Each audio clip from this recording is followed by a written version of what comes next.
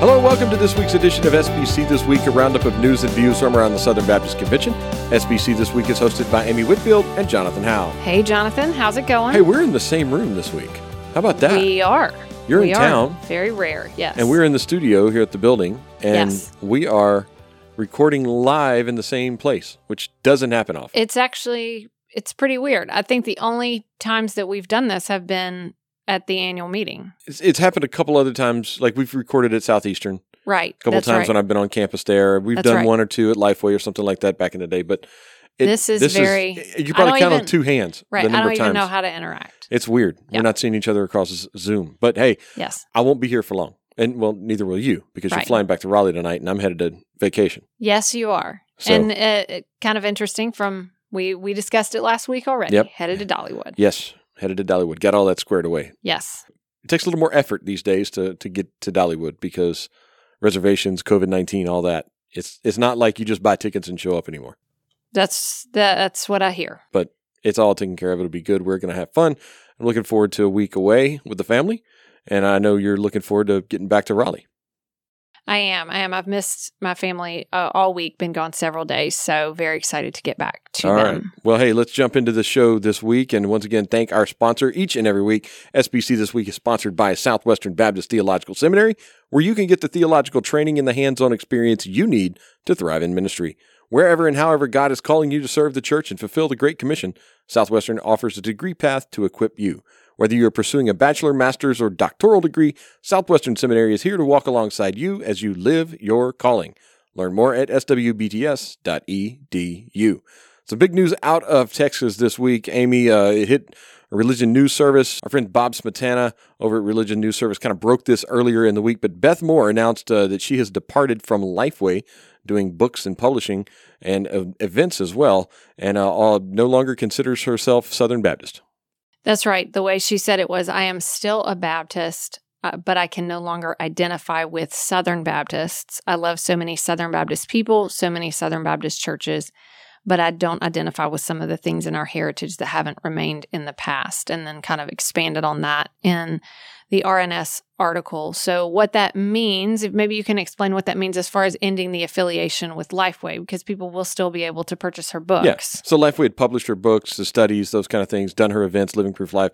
She's basically brought that all in-house, from what I understand. So Living Proof Live is, her company is doing the events themselves, the book publishing going through them. Lifeway still will distribute books. You can still purchase the books from Lifeway, from Amazon, just like you could last week. I mean, because this didn't happen this week. It just kind of broke publicly this week. Right. So you'll be able to get Beth's stuff at the same places that you've always been able to get her stuff. Right. Yes.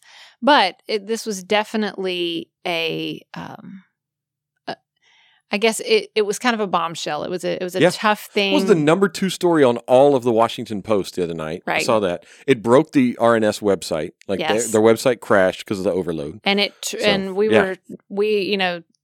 Beth Moore, along with Southern Baptist, was trending on Twitter nationally for about 6 or 7 hours. Yeah. We were watching that the other Tuesday was a big day. Yes, and I was getting, of course, texts and calls, things from friends all over the place. So definitely the thing that everyone is talking about, and really continuing to process. Just not just what it means. I mean, we just talked about what that means, sort of. For me individually, I can still buy the books, things like that. But really processing what she said. And then I think for a lot of women are sort of processing how they fit into into Southern Baptist life as they listen to her decision. Yeah. And we had a lot of public discussion about this, some helpful and then some not so much.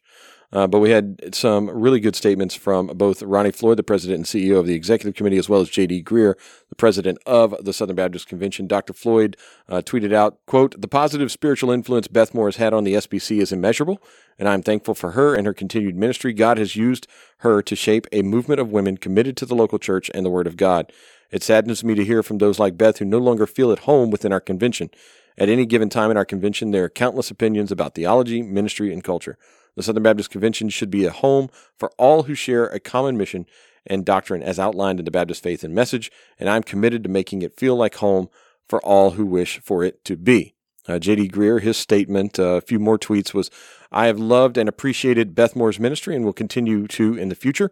Personally, she has been an encouragement to me, and I will always be grateful. I am grieved anytime someone who believes in the inerrant Scripture, shares our values and desires to cooperate, says that they don't feel at home in our convention.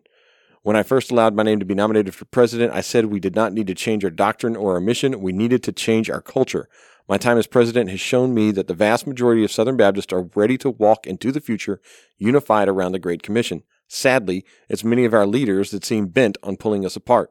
My prayer is that this news will cause us to lament, to pray, and to come to Nashville, rededicating ourselves to be Great Commission Baptists who keep the gospel above all, and to become a convention united around the message that Jesus is the only way. Yep, those are two pretty strong statements there. And I'll just say, in terms of my own reaction to this, first of all, and I said this on Twitter, as the one little thing I said was just that so many SBC women have been blessed by the ministry and the person of Beth Moore.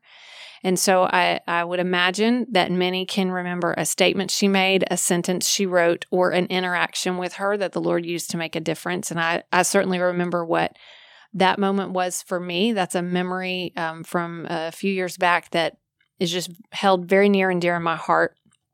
And I do think in those statements sort of say that this is potentially a real soul-searching time for us, and we have to do that. But this week I've really just tried to step back and, feel sad, and then also really reflect on how grateful I am for her and for all that she has contributed. We will have no way of knowing this side of heaven the impact that she has had on churches through what she has done and how she has taught and discipled so many women. So I think the biggest question, or the biggest thing in my mind as I think about this, is knowing how many women I've either seen comment or have heard from personally who have resonated with some of the things that she said.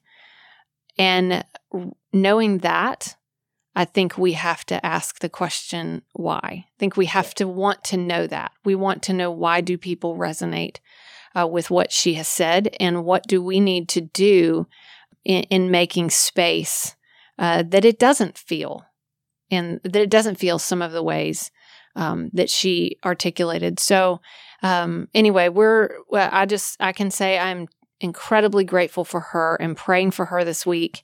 And it's just tough. Yeah, tough. It was a heavy, heavy day on Tuesday. So a lot of lamenting, as JD said in his quote there. So we'll keep an eye on that, see if there's anything else that may pop up related to this story. If so, we'll bring it to you on a future episode of SBC This Week. Over to Guidestone, Amy. Guidestone trustees gathered on March 1st for their winter 2021 meeting. It was on Zoom, so it was their second full board meeting on Zoom in the last year because of the pandemic, and they reelected Chair Renee Trawick, as well as John Hoychik of Louisiana, who's the vice chair for another one-year term. And O.S. Hawkins declared this year, he does a little yearly theme every year. That's right. A year of beginning again. And chose Acts 13:36, kind of a nod to what we'll talk about kind of at the end of the story and why it's a year of beginning again. But some good news out of this. They reported that 2020 was a record year for Mission Dignity. So even with the pandemic, a record year for Mission Dignity. $10.4 million was provided to retired pastors and widows in 2020. Almost $200 million has been raised over the life of Mission Dignity. That is That's staggering incredible. Number and a testimony to the leadership of O.S. Hawkins. So, Dr. Hawkins, way to go, man. Absolutely. I was actually thinking about Mission Dignity this week. My dad and I, because I stay with my parents when I'm in town, my dad and I were talking about just some of the trends through the years in retirement plans, things like that. And my grandfather, who died about 20 years ago, or just almost 20 years ago, was a minister, from the time he was in his 20s all the way until he died. And there were definite, even after he died, needs for my grandmother, just because the way that people were able to be prepared was just very different. And so whenever I think about my grandparents, I always think about the ministry of Mission Dignity. They didn't have anything like that in their denomination, but how important that is for families. And so it's great. I was thinking about how thankful I was for them this week. Yep. And like we said, a year of beginning again. The Presidential Search Committee, which was announced last September, they provided a brief update to trustees and said that their goal is to have identified the future leader of Guidestone by the 2021 Southern Baptist Convention annual meeting scheduled here in June in Nashville. So a couple of months to that. I mean, we're under the 100-day mark. We went over the 100-day mark, Amy, on Sunday. So we're less than 100 days away, and they are saying that they'll be able to identify and maybe even name who that future leader will be by the annual meeting here in June. All right. Speaking of that annual meeting, Don Currents. Many of you know Don has served as the registration secretary before. Going to be doing it this year because Kathy Litton stepped down earlier. We mentioned that as a result of one of the executive committee actions just a couple of weeks ago at their meeting. But Don Currents is going to be nominated officially for the SBC registration secretary spot at the annual meeting in Nashville. Yes, and this is actually a pretty cool announcement because Kathy Litton's doing the announcing. She's doing the announcing. She will be nominating him. Yes. So this is actually a really neat story and just full circle. And that, as you said, Kathy Litton was elected to the position in 2019 and never got to serve. Well, I mean, she at did. The convention. Right, right. Because actually she has been serving because she's been on the credentials committee. That's right. One thing that the registration secretary does now with the development of the credentials committee, it actually puts the registration secretary on it. So she's been serving, but just not serving at an annual meeting now. And it's really some great quotes in this story where she just talks about how happy she is to be nominating him, and said immediately after the election, they met to discuss the transition, and that she said, that is when I began to learn just who this man was. Understandably, he was disappointed, yet he couldn't have been more gracious as he extended the most generous spirit of cooperation to me. And then she goes on to tell a little bit more about that. So I just think this is a really great full circle moment. Yeah. And I am looking forward to that speech. Yeah, should be a good one. So, and mentioning nominations in June, we do have the fourth and final interview series at Baptist Press from our presidential candidates. Well, fourth and final. Well, for now. As of now. That's right. You're correct. Yes. We have our fourth interview. And we think final. We think final, but who knows? We don't know. We don't know. Nobody knows. There's 3 months left, Exactly. folks. All right. So it's over at Baptist Press with Randy Adams. You can check out that interview over at Baptist Press. We mentioned the Ed Litton one last week. I think a few weeks ago we had Mike Stone, and last fall was the Albert Mohler one from back in November, I think, whenever we ran that. So, because he got out in front early. So we got that one over and done with. But these other ones, we've got them out now. So you can check out the entire series over at Baptist Press. Some news, Amy, down in Alabama. Samford University's got a new president, Beck A. Taylor. That's right. So that was just announced on March 10th. So just middle of this week. That will be effective July 1st. And he succeeds Andrew Westmoreland, who is retiring after being president since 2006. Beck Taylor is currently the president of Whitworth University, but it came from Samford before. He was the dean and professor of economics for the Brock School of Business from 2005 to 2010. So in some ways, he's coming back after going and serving. He left Samford to go be president of Whitworth University. And so now he will be the president of Samford. All right. Well, hey, you know that 19th presidents. So you think about, we talked, I think Adam Greenway was like the 9th president at Southwestern, and it's like just over 100 years. Do you know when Samford was founded? No. 1841. Wow. It's an old school. It's over 180 years now. 180 years old. Yes. So that is a rich heritage. You know what the first name of the college was? What? Howard College. Okay. Named after the duck. No, it wasn't named after the duck. Howard College, named after John Howard. He was an English advocate of prison reform, and it was named in honor of him. And in 1965, they changed the name. So it was 124 years. It was Howard College, and in 1965, they changed the name to Samford University in honor of Frank Park Samford. So Samford has been around since 65, so it's only 55 years old.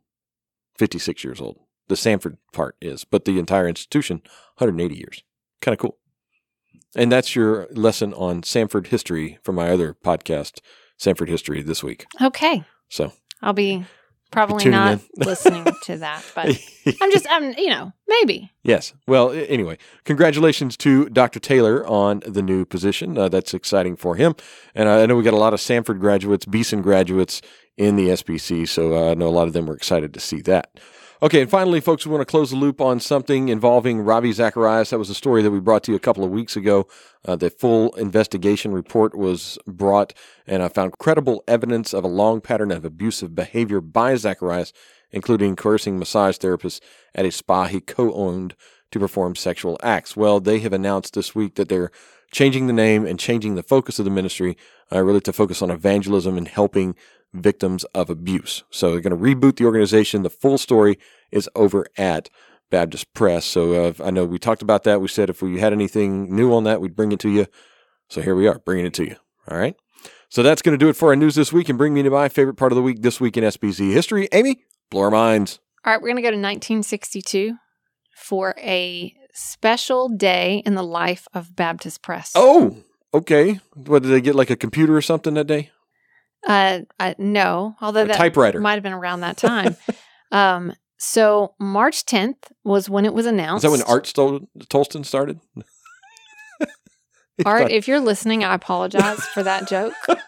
I want it to be clear that I did not make it. We love you, Art. That was the week it was announced on March 10th that Baptist Press was accredited for coverage of the White House. Oh, wow. Yeah. What we've lost the White House, we've lost the UN, like all these places we used to have access to. Very big deal. So it said there were more than 1,200 correspondents accredited by the White House. I wonder if we're still accredited. Only the National Catholic Welfare Conference, the Jewish Telegraph Agency, and the Lutheran Laymen's League at that time. Oh, yeah, the Triple L. They were the only ones that had been in the group as far as from religious denominations, but when this is announced, the Religious News Service and Christian Science Monitor were also accredited. But in terms of denominations, it was those three, and then Baptist Press got accredited. So apparently there were kind of some steps that you had to get accreditation in the press galleries of the Senate and the House of Representatives before you could get White House accreditation, and they had achieved that in 1961. And so then in 1962, they got White House accreditation. So it was kind of a big deal. And W.C. Fields, who is longtime editor of Baptist Press, is for those in Baptist journalism, that's a very well-known name.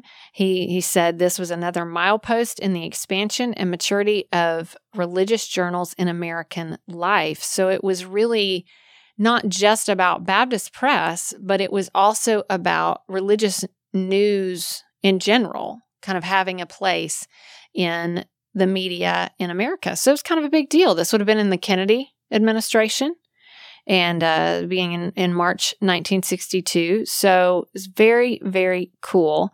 Barry Garrett was the regional editor in Washington at the time, so he would have been like our White House correspondent, for lack of a better, thing. He worked at the Baptist Joint Committee on Public Affairs. So anyway, I think it's pretty cool. That is pretty neat. I wonder, man, now get that back. If we were to get it back, I would love to be the White House correspondent. I am this one staff member that lives closest to the White House, as it's, Raleigh's not right down the street, but it is, I could take the train up there, things like that. But anyway, this is the second time within a month you've lobbied for the train to Nashville or to Washington. Hey, any chance I get. So anyway, very cool. Baptist Press is known by many now. And, George Schroeder does an incredible job leading that team. But I just wanted to say it really was getting some national recognition in 1962, this week in SBC history. Man, that's cool. Yeah. It would be neat to be credited for that. I mean, we're going to the Olympics. We go to the Super Bowl every year. Right. I mean, we've got all these other accreditations. I don't know, but I bet we're not going to the Olympics this year. They just announced no overseas spectators. We've already made that call. Okay. I missed that. We're not going. Okay. We can't. There you go. It's just not going to work out. Because of the access that Tim Ellsworth, who does the Olympic coverage, would need. They don't have that access. it's not really worth the investment that it would take to do it. Right. So I would like, I love Tokyo, so yes, I would have gone. Yeah. You volunteer for tribute at all these travel things. Right. I'm on to you. I am on to you. So far, I've not gotten any of the assignments. No, you haven't.